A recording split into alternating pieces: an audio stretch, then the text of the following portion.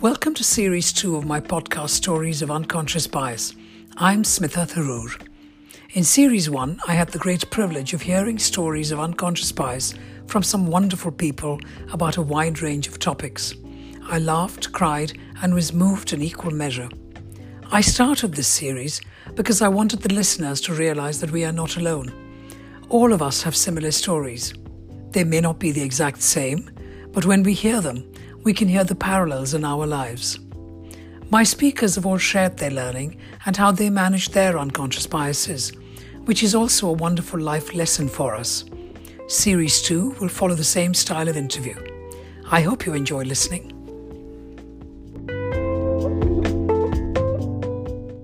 I'm really lucky today because I have got a very interesting person I'm looking forward to speaking to. I've got Dr. Bhasha Mukherjee. Bhasha is the current reigning Miss England and NHS frontline worker in the battle against the COVID-19 pandemic.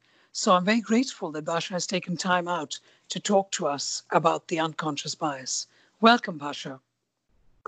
Hello. Nice to hear from you as well. So, Bhasha, unconscious bias, that's what we're talking about. What do you understand by that?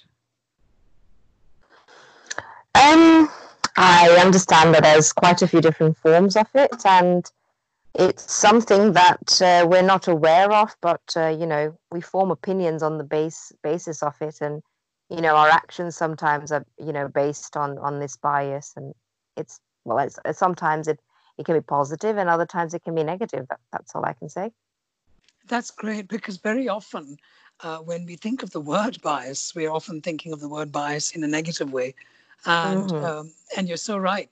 It could be positive or could be negative. And of course, it's unconscious and you don't know.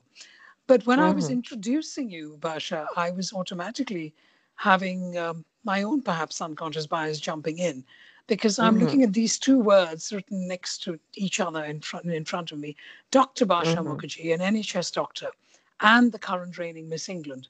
And perhaps, and I could be wrong, many people might look at these two as an oxymoron, as one is contradicting to another, because surely a medical doctor who's out there working with patients cannot be the same person who comes on stage and represents the country in terms of beauty and other aspects of a front-facing, a different kind of front-facing skill. So I just found it very interesting that I've had the privilege to meet you, and you are both. So it could be that other people have similar unconscious biases. And I'm just wondering, when we talk about unconscious bias, what kind of stories can you share with us? I think I'd like to start with my own unconscious bias that I had, going into Miss England. In a way, I wanted to, exactly do what you said, break the stereotype of people assuming that, beauty pageant queens are just beauty without any brains in a way. And it was a very conscious effort of mine to try and fit into both boxes, because growing up, I used to, get bullied at school for being a geek.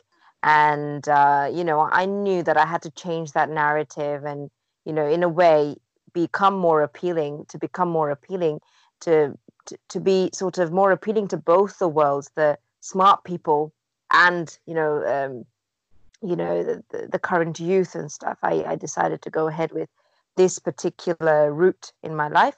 But, in terms of my personal unconscious bias that I had, I remember going into the Miss England competition, being told by my organizers, because we have regional organizers who take part of all the semi-finals and stuff. And they literally said, oh, just go take part. The Asian girls never do well. That's literally what I get told. And I basically got told, you're not going to win because the Asian girls don't do well. And I remember being at the competition and confirming this bias. Every time I felt low, I sort of resorted to this story in my own head, which I was, confirmation bias, which was I kept thinking, oh, it's because I'm Asian, it's because I'm not white or Caucasian. Every time there was all the different rounds, quite a large majority of these rounds were won or being won by, girls with blonde hair. A lot of the girls there were with blonde hair, lovely skin, everything, and Caucasian, standard Caucasian girls, except for, the clearly objective rounds like the vote count or amounts raised for charity. Most of the girls that were winning the rounds were Caucasian. And in my head, even till the very last, like top five, I knew for sure that it's going to be a Caucasian girl, and we knew who it was going to be. It's going to be a blonde-haired girl. And I had basically had a confirmation bias for the whole competition, and I had assumed through the whole thing that it's set up, it's clearly racist, and they're never going to make an Asian girl win. That's how I was thinking. But of course, I got proven wrong, and um, I am here in front of you as Miss England. So that's the story. That's delightful. That's delightful, Basha, and thank you for being so honest with your own early upbringing, and of course later the Miss England story. Just kind of for my own understanding and learning from what you've just shared. Growing up, I mean, we have to state facts for facts. You won the Miss England because you are a very beautiful woman. And for those of you who don't know, please do Google Basha Mukherjee Miss England, and you will appreciate what I'm talking about. But growing up, you would have had the good looks, but you were known for being a geek because you were a bright child. You were working very hard, and it's very interesting that you made this conscious decision. See, very Mm-hmm. often we can hear stories about children being bullied, and how do you work with that? Because this is being bullied, being called a geek, and being made to feel lesser than as a child. And so many of us who have been bullied would will know what you've went through at the time. And Mm-hmm. many of us may not have had the inner strength and courage to turn it around and say, hold on a minute, yes, I'm bright. Yes, I want to be a medical doctor. But guess what? I'm going to use my other assets too, rather than hide that behind a bushel. And it's also very interesting that you talked about blonde girls and white, blonde, beautiful women with lovely skin who you assumed would win. And very often when there's a stereotype about blonde women not being bright, and I can bet you there are many, many blonde women who are extremely capable, bright, and more. But just because of the color of their hair, there is an expectation that that's all they're about. And it's interesting because you did not feel, because you are of South Asian descent. For those listeners who don't know, Basha Mukherjee is a very much an Indian name. In fact, I would guess that her parents are Bengali.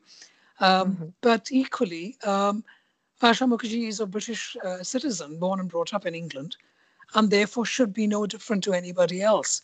But because of what the people were saying to you, the organizers round by round, you started believing what they were saying. So it's actually really interesting that these two stories that you began to believe in, confirmation bias, as you so wisely put, and so you kept looking for reasons not to prove themselves, and prove yourself wrong.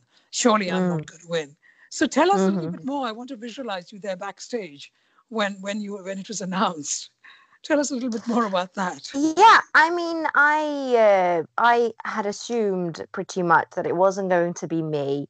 I I could see from the girls that were winning and doing really well in the rounds, they I just had this feeling that, oh, it's going to be Caucasian woman who's going to win. It was really difficult for me because I opened the show because I reached top three for the talent round, and the talent round was the very first thing to be shown on stage, and I opened the show, and there I was doing Ghumar, which is a Bollywood song in my Bollywood outfit. I felt so low about myself. I had no family members in the crowd, and a large part of the crowd was Caucasian in Newcastle, and I just felt so low. I just knew that, well, I know it's not going to be me because how is anybody in the judging panel going to be able to um, understand anything about the dance I'm doing or anything like that, So I kept thinking through each of the rounds that it's not going to be me because of these reasons every time. And right up to the top six, I remember I was really happy that I reached the top six and I had a chance to at least say what I wanted to say because that was a question and answers round. And I knew that, you know, if anything, I reached top six and I gave an answer that I wanted to say. And that's how I saw it. And we were all holding hands backstage, and we were all sort of pointed to the girl that we thought was going to win, a blonde-haired, beautiful woman. And we were all going to, we were all supporting her and saying, "You're going to win." And then they said my name. I literally, I literally said, "What?" I was in so much disbelief when I came onto the stage. I couldn't stop crying on stage and thinking about my family and everyone whose blessings that were with me. But it was completely a shock to me. It is so beautiful, this story. And I mean, I'm there with you backstage and also in the audience watching you do the dance, the Bollywood dance in your Bollywood outfit. And what is so powerful, the story that you've shared, it's not just about you being Miss England. Because for us listeners, those of us who are born in another country but are from another origin, say an Indian like you and I, certainly I was born and brought up in India, but my children, like you, are born in the United Kingdom, in London. And there are so many people like you, Basha, whether they're Indian or Pakistani or Nigerian or any other nationality, where they are born in London to parents from another country, and they're confused about their own identity. And they're not sure that this country that I technically belong to will even see me for what I am, will even understand what is Bollywood, what am I doing on stage, what is the strange outfit I'm wearing. And this self-belief, that's what I'm hearing from your story, which I think is fantastic. And I hope the listeners are also taking away what I'm taking away. This idea of self-belief and identity when you are not white and you are born in a country that is predominantly white, and how do we see ourselves in terms of our identity and our culture, and yet fitting into two different cultures. Some fantastic, powerful stuff there. Plus, of course, I can see you standing at the back with your mouth wide open thinking, good Lord, did I really win Miss England? So congratulations on that. Brilliant, really brilliant. And of course, I mean, on a more serious note, we're speaking at the moment when the COVID pandemic is taking over the world. And you're also extremely busy doing your Miss England duties alongside being a medical doctor. Tell us a little bit about that and what kind of unconscious biases have you gleaned from there? So I'd say, of course, I get a lot of support from my co-workers, and it's fantastic. It's fantastic being in the hospital that I work at, which is, it's just a hospital. Nothing too exciting happens there, as you can imagine. Hospitals are hospitals at the end of the day, and it's in a small town that I work at.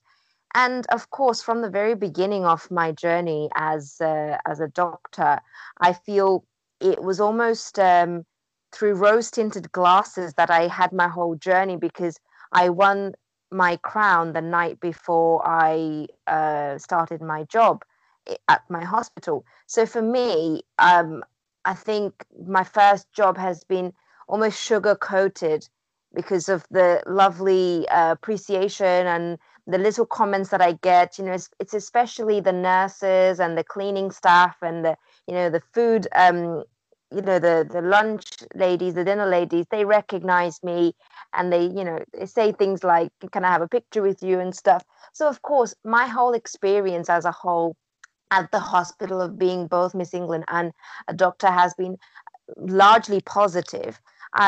But it does come with certain negatives in the way that there's extra scrutiny of everything I do, which I don't feel it's fair sometimes. That why should I be scrutinized and my actions be so scrutinized when some of my fellow colleagues might be raising similar concerns?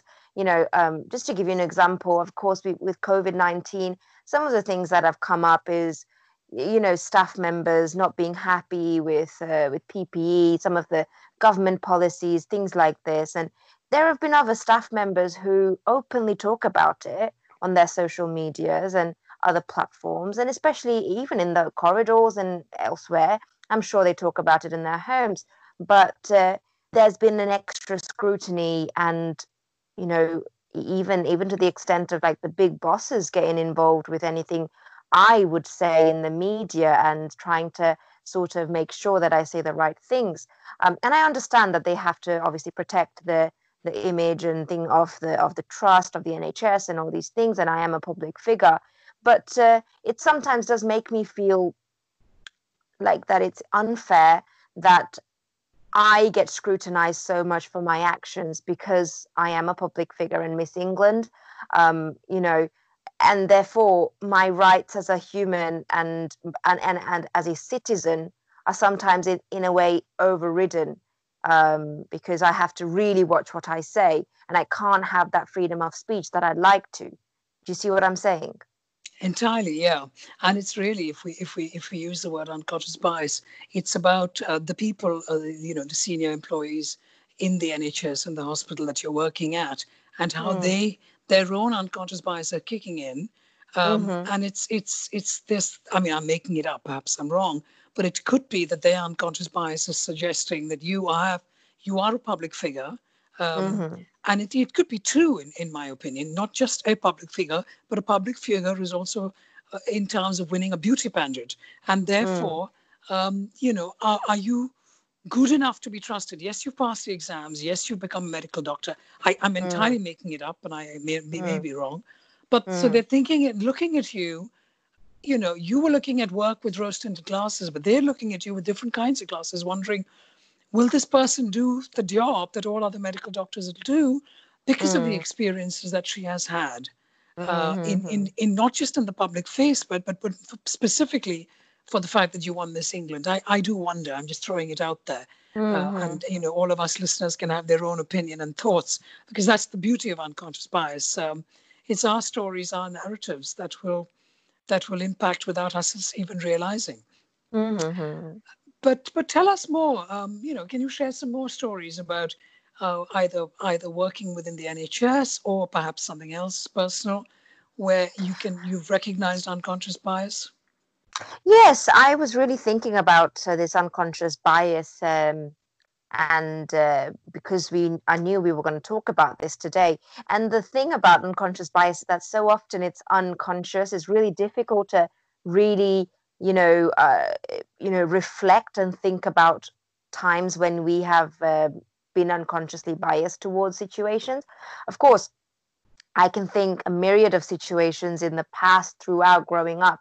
Of course, I'm sure you might have experienced this yourself, that at the workplace or at school and stuff, you sort of gravitate towards people of the same ethnicity as yourself or even the same skin color. And even if they're not, then, something that you have in common with them, which for me, I've had a great relationship with with Pakistanis, with African people, Nigerians, and Jamaicans. Well, because it's that, the ethnic minority commonality that we have, and that's obviously a given situation. But more recently, I'd say we were doing a Miss England heat. So this was before COVID. We were doing some of the semi-finals. We were doing some elections for them. Girls were coming in for auditions. We were selecting candidates to go forward to the semi-finals in a way. So I didn't have an active role in choosing the participants or the people that would go forward. But for me, I did look at a contestant with more liking, let's say, than others. And that's because she was an NHS nurse. And as soon as she said, oh, she's a nurse and she's an NHS worker, my face lit up. And I think, in a way, the organizers must have also drawn that parallel between, the current winner is an NHS worker, and, the national pride that goes with it, with working in the National Health Service and stuff.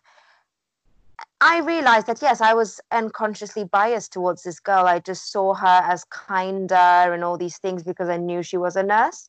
And I'm not sure if that's always a bad thing, because when we think of someone's profession, we sometimes instantly draw certain, assumptions about them. That might not always be true, that all nurses and all people that work in the NHS are kind, lovely people. There's, of course, exceptions to the rule. But to me, I think a person's job does say a lot about them. especially to get into a field like nursing or medicine, you have to show certain traits to even get through in the interview process, or the various different field, tests that you have to do. So I think there's both a conscious and an unconscious bias that I had at that point. That's delightful, and I mean both aspects of the story that you just shared is something that I've certainly researched and read about, which is called social identity theory. Mm-hmm. Essentially, what these two gentlemen who did the research way back in the late 70s, what they're saying is that we in modern society, we instinctively, implicitly, what we do Mm-hmm. is we identify, we categorize, and then we Mm-hmm. compare. And Mm-hmm. so, essentially, what you were doing with both examples, when you were growing up, and how you instinctively, without realizing it, veered towards friendships and making friends with people who were of the ethnic minority, whether they were black or whether they were South Asian. It didn't matter, Mm-hmm. but they were not white. And it just, without even realizing it, you just felt more comfortable. So you were Mm. identifying and categorizing. And then, of course, you were a group. And similarly was profession. So whether it's a color of skin or gender or profession or religion or anything, we do this. Football teams, whatever. We without realizing it, we either warm to somebody or a situation. It could be a person or a thing, or it could Mm. be the opposite. And so when you heard that this lady was a nurse, it was entirely instinctive. So that's entirely true about unconscious bias. And we all do it. And I'm sure our listeners are thinking, oh, golly, I Mm. do that. I do Mm. that. We, we all do. We can't help ourselves. It's just how it is. Mm. Mm. Absolutely. But but so you've had some fun learning, I bet, both within the hospital and within your year of being Miss England, because I imagine you have to travel and do, in inverted commas, good work to represent the country. Am I correct? Because us listeners don't know enough about what that means once you've won Miss England. What does that look like? Yes. So, the best thing about my particular experience has been, as compared to some of the other misses that I know through Miss World, is how much autonomy I've had over my journey. I remember winning the contest, and as I say, I had work the next day. And my biggest worry was, will I be able to go to my first day at work? Because that's a very scary thought, missing your first day at work and, you know, m- creating a bad impression with your work colleagues and your bosses and things like that. And I remember backstage, the Miss England director, she said, yes, absolutely. And she said, you don't have to quit your work. You don't have to change anything. This is your journey. You do with it what you want to do. And I got the choice to sort of really veer this whole journey in the direction I wanted it to. At the point where I wanted to take time off work to prepare for Miss World, I had full support from the Miss England team, and equally from my medical colleagues. And I wanted to represent Diabetes UK and start a health education campaign for my project. I got full autonomy over my choice of charity I wanted to support, how I wanted to execute it, everything. So, and then, of course, after Miss World, I got quite a few travel opportunities. And I basically had a plan. If COVID-19 wasn't going to happen, I had been invited by several different charities to visit several different countries, of which I've already visited Africa, Turkey, India, and then we had Pakistan, Bangladesh, Sri Lanka, Mauritius, and several other countries, all lined up for the rest of the year. And it's not very usual for Miss England to basically spend almost half a reign outside of the country doing work and humanitarian work, not even in England. But I got full support with that, that at the end of the day, this was my year. And however I wanted to, utilize this time, I got full capacity to do that. Um, and yes, I was in India recently, and we did quite a lot of humanitarian work in India, up until the point where the lockdown happened and I got stranded there. Um, and in fact, it was a very strange coincidence of unconscious bias that helped me back out of that country rather quickly, actually. Would you like me to talk about that? Yes, please. Yes, please. Sorry, one second. Yes, so essentially, I got stranded during the lockdown period, and being Miss England, my I had a little bit of an extra advantage that I could put my story out there to the media. So I did, and the Miss England team helped me with this. And within a week, the British Embassy had picked up this story, and they were trying to get me on a flight. This was a special flight, which was mainly for the German nationals, and a very few, there was a handful of British citizens who had managed to also get on this flight. But they got me on that flight really quickly. Within the space of a couple of days, they had secured me a position on this flight. And it was a lot easier for me because someone else organized it for me. I didn't even have to reach out to the British Embassy. They had seen my story and they knew that I was a doctor and Miss England and in a way a public figure. So they had gone ahead and done this for me. On the other hand, my mom, even though I flagged it up that my mom also needed to get out of the country, she was stranded in Delhi. She had to wait 3 weeks before she could get a flight. I had to wait 1 week, you see. And she had to actually physically, keep messaging and emailing them and following the page, which was giving, directions for how to get on a flight and things like that. So for her, she didn't get the same sort of help in a way that I got. And I wonder if part of that is because, I'm a beauty queen and a doctor, and I was appealing to the government that I want to return to work when I get back home. So yeah, that was an Yes, active example, I feel. that is an active example of unconscious bias. Unconsciously, implicitly, you were more important than your mother. Let's face it. But I mean, I wish we had lots and lots of time because I bet you have many, many stories you can share with us, Pasha. But you have had many experiences, lots of reflection because that's just the kind of person you are. What kind of top tips or learning have you given yourself and you can maybe give us too on how do you handle your unconscious biases? I think the biggest takeaway I've had is to not let it affect your actions.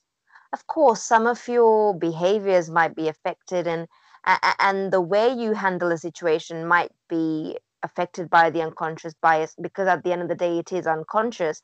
But as I say, for Miss England, my biggest learning was that I was nearly not going to take part in that competition. I nearly quit because I got told that I'm Asian, so I will definitely have a reduced chance of winning it. And for the whole competition, I kept feeling, should I even bother to work as hard or anything like that?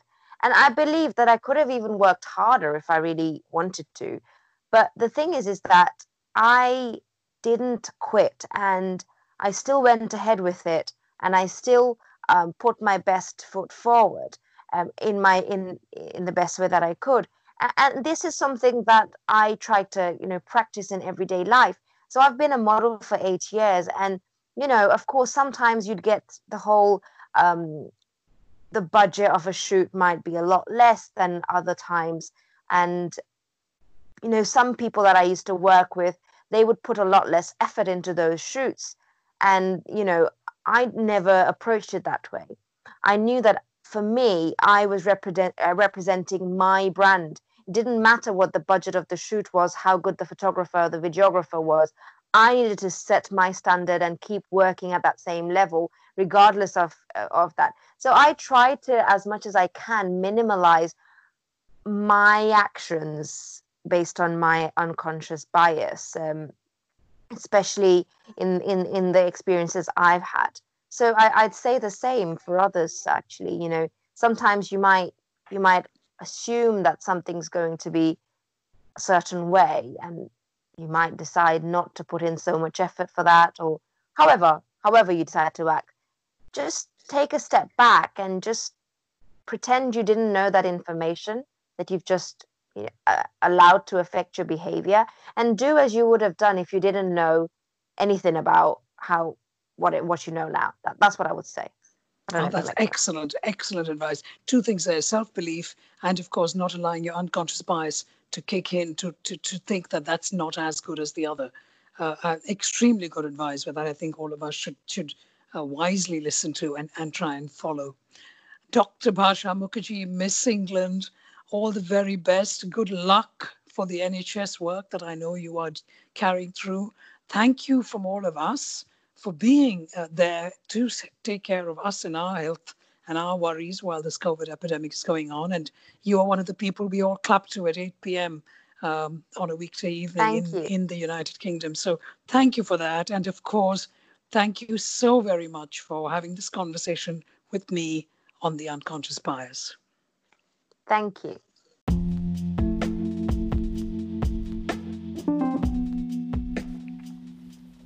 Thank you for listening to my podcast, Stories of Unconscious Bias.